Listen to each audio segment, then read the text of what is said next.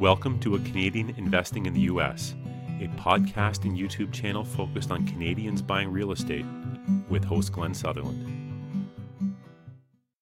Welcome to another episode of Canadian Investing in the U.S. This week, my guest is Jashan Mundi. Just tell everybody a little bit about yourself, a little bit about your story, and then we'll get into your story. Yeah, love it. Appreciate it. And thank you for having me on, Glenn. Been listening to your podcast for the past year or so. So definitely helped me start my journey investing in the U.S. But a little bit about my background. I'm Canadian. Bought my first property back in September 2020 in Windsor. And ever since then, I've always had in the back of my mind kind of looking to invest in the U.S. Just made a lot more sense in terms of numbers, and it makes even more sense now with how the Canadian market has exploded. So eventually made the plunge and closed on a 6-unit apartment building, residential building here in Cincinnati, Ohio. And so closed on that in end of January, and I'm just kind of in the process of going through that. Cool. So maybe we'll go from the start. You why'd you pick Cincinnati? You just find the property there, or was there a reason to go for Cincinnati? Yeah, I mean, I looked at other areas in Ohio. I definitely wanted to start my journey off in Ohio State. It just felt like in terms of pricing, landlord laws, and just kind of easier to drive to rather than, across the country somewhere. So, I definitely wanted to start in Ohio. And then I was looking at some markets, looked at Cleveland, looked at Toledo, Columbus I was looking at for a while, but that was a little bit more pricey. And then stumbled across Cincinnati, started learning about it. Realized that properties are still fairly priced there, and population growth. It's not Texas, but it's still steadily growing over time. And just the overall economy, I was able to visit Cincinnati as well, and walk through the downtown core and some of the areas, and just the overall vibe of it felt safe, unlike many other U.S. cities and states where you got to look over your shoulder all the time. So just got a good vibe from it and went from there. Yeah, no, Cincinnati's a great market. So how'd you find this place? Yeah, this one, originally I was actually looking at 2 to 4 unit small multis to start off. And this was, it popped up on the MLS, and I just knew just felt underpriced. I mean, it was 6 units at listed at $250,000. And obviously I knew there'd be a lot of work going into it, but I just felt like I saw a deal and immediately hit up my agent and just kind of got into the 6 unit without really having too much, commercial experience. And so just jumped into it, put an offer, and originally put it in at $250,000. And then we were able to, we did the inspection, had an inspection clause in there, and found a few things that obviously needed to be fixed. And then was able to get the price down at $240,000. Probably could have negotiated a little harder, but still a fairly good price. Yeah, no, that's awesome. You have any how did this closing go? Any interesting stuff? Any stuff they had some pains or problems, or anything that anyone else that was going to go do the same thing would be like, that's interesting? Yeah, I mean, the closing was delayed a couple times actually. So I got under contract on this property at like the end of October, and we got through the inspection. Got through that, negotiated the price, and then we were speaking with a broker who was able to get a lender interested. And they were offering kind of like a fix and refinance loan product. Yeah. So that was attractive. I was looking into that. We were kind of in the works of it, and then last minute they just kind of fell through and said, yeah, we're not interested to move forward. Bit of like lack of experience investing in the US, so that kind of played against me. And then we kind of had to just like readjust from there and find another provider, and was able to get another lender in there who was offered kind of a more long-term loan product, the typical fixed 30-year. So obviously wasn't the ideal product. I wanted to fix and flip just because I could get in with less money, but I thought, you do some work and get all your little bugs fixed out. And exactly. So like a higher amount. Yeah. Yeah. So and then we were able to sort that out and go from there. That's awesome. Yeah. So you got this thing closed. Did you get tenants when you bought that thing? Yeah, so 5 out of the 6 units were tenanted. So one of the units, the previous tenant had been evicted. So that was a project I started on right away to fix it up and get contractors working on it. And then we're able to get 3 of the 5 tenants to stay. I increased their rents a bit. They're rented at like 400, low 400s. And so I gave a notice. No, typically it's like 30 days in Ohio, but I decided to give them like an extra month to just kind of work things out. And typically in that area, rents go for like $700 if you kind of fix it up a bit and make it look clean. So 700, 800. But we were able to get a few of the tenants already who were already there up to 600, and then there's 2 tenants who decided to move. And so I got 3 units here. One is we just finished renovating a couple weeks ago, so we have it listed for rent, and then the other remaining 2 we're working on now. That's awesome. So I'm thinking like your project plan obviously was to raise the rents to like bring your cash flow up and hit your targets. Is there more to the plan, like because you are in a 6 unit, so you are talking about commercial financing? Are you trying to go maybe decrease some expenses, or any other stuff you're doing with this? Yeah, definitely. I mean, definitely I would like to get a refinance plan in place once we've got all the units turned over. The interest rate that I have right now is quite high. It's close to 10%. So you'll want to refinance that. Yeah, so I definitely want to. It was a temporary, in my mind, it was a temporary kind of loan product to get me into the property. But yeah, I definitely want to just speak with other lenders and see if we can get a more favorable interest rate on that, and hopefully a better loan to value as well, because I closed with basically 60% loan to value. So it's quite, I mean, with the different lenders I've been speaking to, it's not insane to pay, have like 60% loan to value. I mean, I've got 65 loan to value, so it seems quite common. But if there are any lenders out there who might, be able to provide a little bit more leverage on the property, that'll be great as well, just so I could pull more equity out and then recycle it again. Yeah. If you can like push the value up, move the leverage rate up, you should get a nice cash out refinance. That would be awesome. Yeah. Awesome. So anything else about this property I should ask you about? Like, what does this thing look like? Is this like, for a 6 unit, is it 2-story, or is it all one long strip, or is it a whole bunch of different buildings, or what is it? If you're going to look at it, what would it look like? Yeah, it's got like a funny shape. It's like just a rectangle, like it's 3 stories. So you got 2 units on each, pretty much all identical, 1 bedroom, 1 bath units. So in terms of like fixing it up and kind of picturing from a distance, because I'm doing a lot of these renovations from a distance, managing the project remotely. So, it's kind of easier to plan it out when all units look identical. So, 1 bedroom, 1 bath, about 700 to 800 square feet.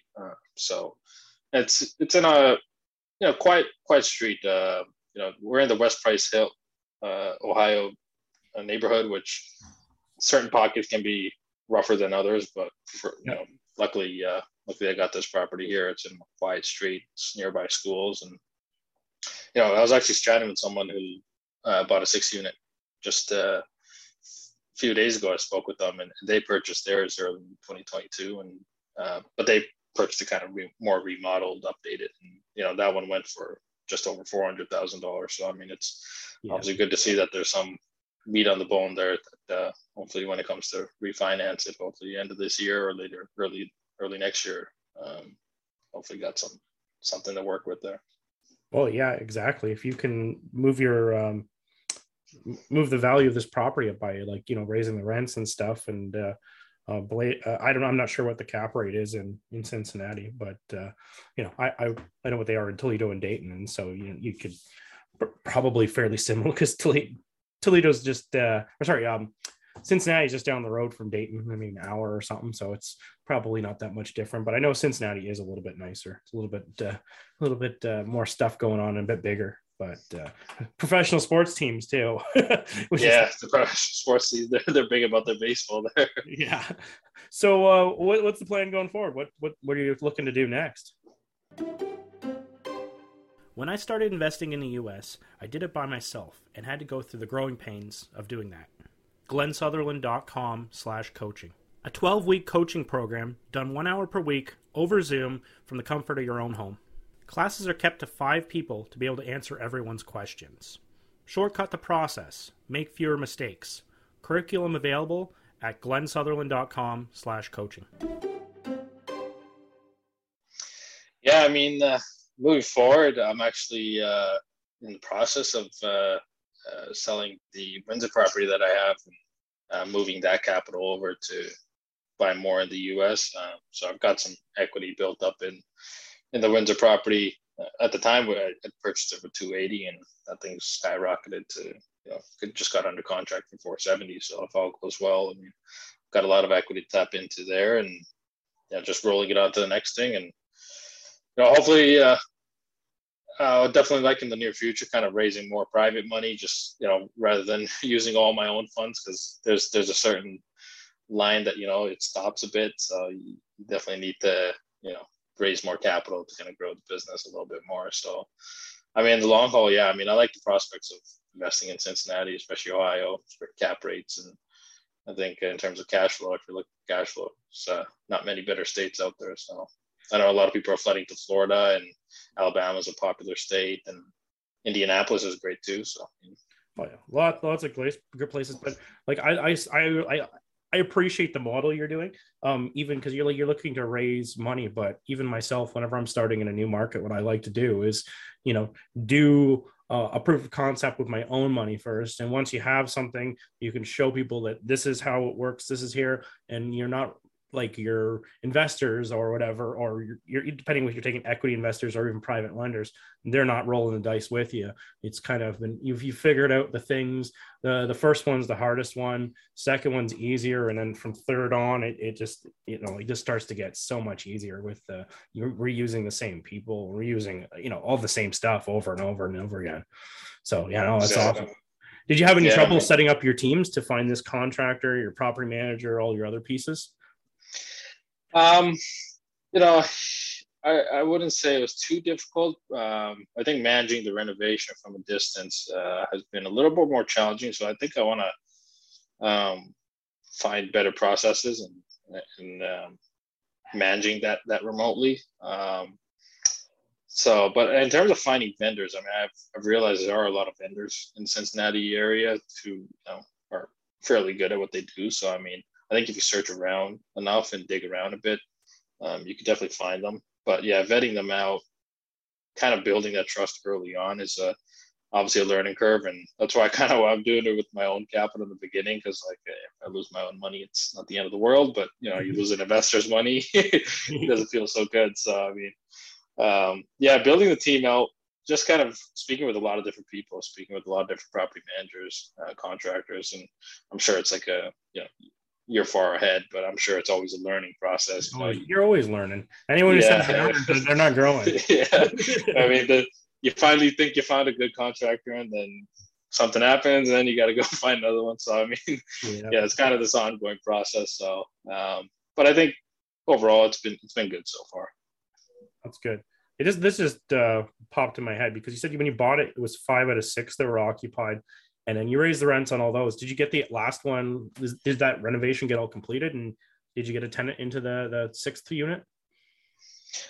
So one of them, the empty unit, we've finished renovating just 2 weeks ago, and so we have it listed. So far, it's not tenanted yet, but we've gotten some attraction and some viewings at $700 per month, and we're just kind of in the works of doing our due diligence. So I mean, it's 700.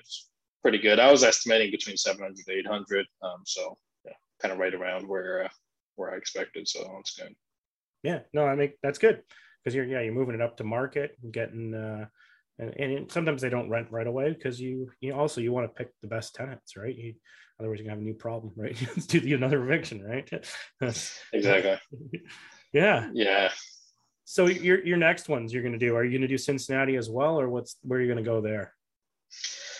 Yeah, I'd like to, at least accumulate a few more properties in Cincinnati, just kind of build up a solid base there. And then, if things are going well and liking the numbers, getting good numbers on it, then definitely I could just double down on Cincinnati. Yeah.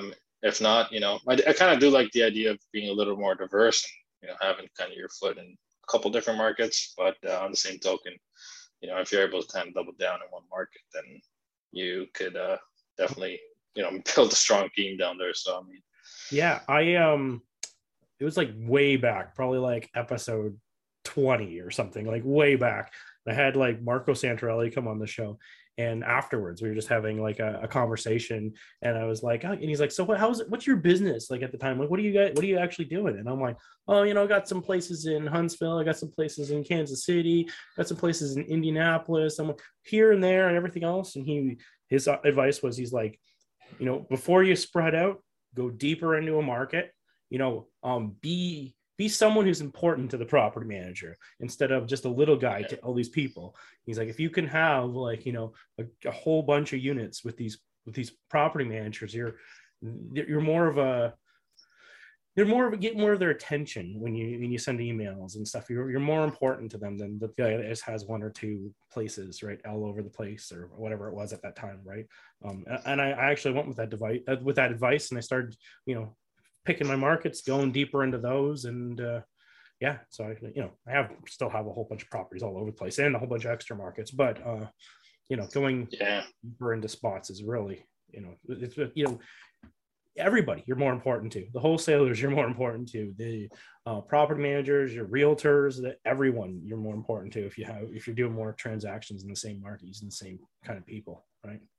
Yeah, I agree. And I mean, that's kind of something that, like, I kind of experienced. I guess I had the duplex in Windsor, and I was still kind of like the small guy. I'm still kind of the small guy in Cincinnati too, but like, when you only have maybe one or two properties, it's true. I mean, it's not, I don't even blame the property managers. They don't take you as seriously, right? Whereas if you have maybe 20, 30 or, whatever X amount of units, right? Now you're kind of a bigger deal, right? And, the quicker to your emails, you could just feel the communication be a lot quicker and snappier rather than they remember waiting. They remember who you are, and so that's definitely, like, I think having those, even with contractors as well, and just everyone around you, they know that their relationship with you is a lot more valuable than someone who maybe just has one property and calls you maybe once every 4 years or something. So how often do you have to go see this property? Have you you set this up, you mentioned managing the renovations remotely, but it sounds like you went and saw it before you bought it. How many times have you had to go down there? Yeah, so I mean, actually I didn't I only went there to sign the documents for closing documents, but prior to that, I basically had everything. I looked at, obviously, the MLS listing, and then I had an agent as well who's, once we got it under contract, he toured the property. Also had the inspector, take extra pictures, videos, and he did a great job, like amazing job, in terms of just showing all the bads, and that's what inspectors do. You want to show all the, I want to see what's wrong with the property.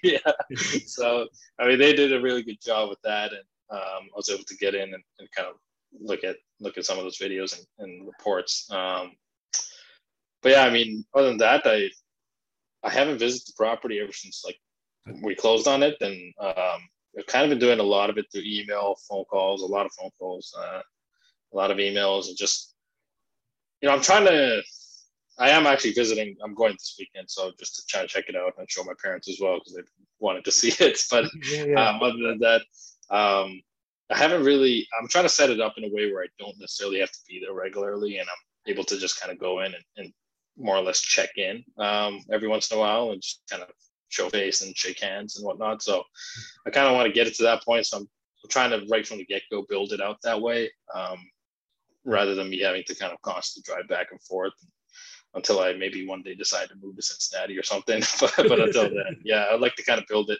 more remotely so that, I could, that kind of gives you the superpower of investing anywhere. Yeah. No, I didn't mean to cut you off there, but that's the goal, is to do it remotely. You not have to see these people and have the teams that you don't have to do this, right? It's so much easier to scale if you don't have to walk these properties and, babysit contractors and do all that stuff. You can just step back. That's the way you want to do it. If you could give any advice to anyone else doing their first property in the States, what would be the advice you'd give them? Yeah, I mean, I would, I would probably, do your research. That's for sure. I think in Ontario, especially if I know there's a lot of Ontario investors who are trying to invest in the US now, and I think you could get away with investing in bad neighborhoods in Ontario, and you could still like make a ton of equity gains and whatnot. But I think in certain pockets, especially in the US, you're not going to get away with that. And so I think definitely doing a lot of your research, doing your due diligence on kind of what neighborhoods you're going to be investing in, and building it out that way and learning a lot about the market before jumping in and investing in the US is obviously key. And then setting up your structures first. I mean, I had to set up kind of a business entities and all that set up beforehand before I started jumping in. So that does take a bit of a time. You can obviously jump in and try to buy it under your personal name, but I've experienced some lenders who, they won't lend under your personal name, especially the US lenders. So just having things set up right from the get-go just makes it a lot easier, because once you're in the thick of things, it's very hard to set up all those things later on, right? And it's just a timely thing. Yeah. And you just mentioned structure. Like, if you don't mind me poking lightly into that, which way did you go? Did you do LP or C Corp, or what were you advised to go with? Yeah, I did the LP. Okay. Yeah. That's what I most commonly use too. Awesome. No, I was just curious, because there's so many different ways to do that. And even a lot of myself, I sometimes I'm like, oh, I'm doing more flips. Maybe we'll set up a C Corp. Oh, we're doing a lot more long-term holds or burrs. Let's do LPs. And depending on what you're thinking, sometimes different structures make different sense. Yeah. And like those things, like even I couldn't explain it like right off the top of my head. Those are things like I just talked to, like, getting obviously a cross-border specialist and just speaking with them about it and having them run through it. It's like, I mean, again, it's one of those things, get your team to work on it, get the specialists to work on it. So awesome. Well, thank you for coming on the show. I do appreciate it. And I think there's a lot to take away from this, because, it's so relatable to so many people about what, starting off and doing the things and the transitions. So I think this is a really valuable episode to a lot of people. If people wanted to get a hold of you, interested in how you did it, or looking to make some connections to work with you in the future, what's the best way to track you down? Yeah, for sure. I mean, I'm pretty active on Instagram. Just my name is Jashan Mundi. And yeah, Instagram is probably the main platform that you can catch me on. I'm also on Facebook as well. But yeah, hit me up on Instagram, more active on that. Reach out, and if you have any questions, feel free to shoot them away. Awesome. Thank you for coming on the show. I do appreciate it a lot. Awesome. Thanks, Glenn.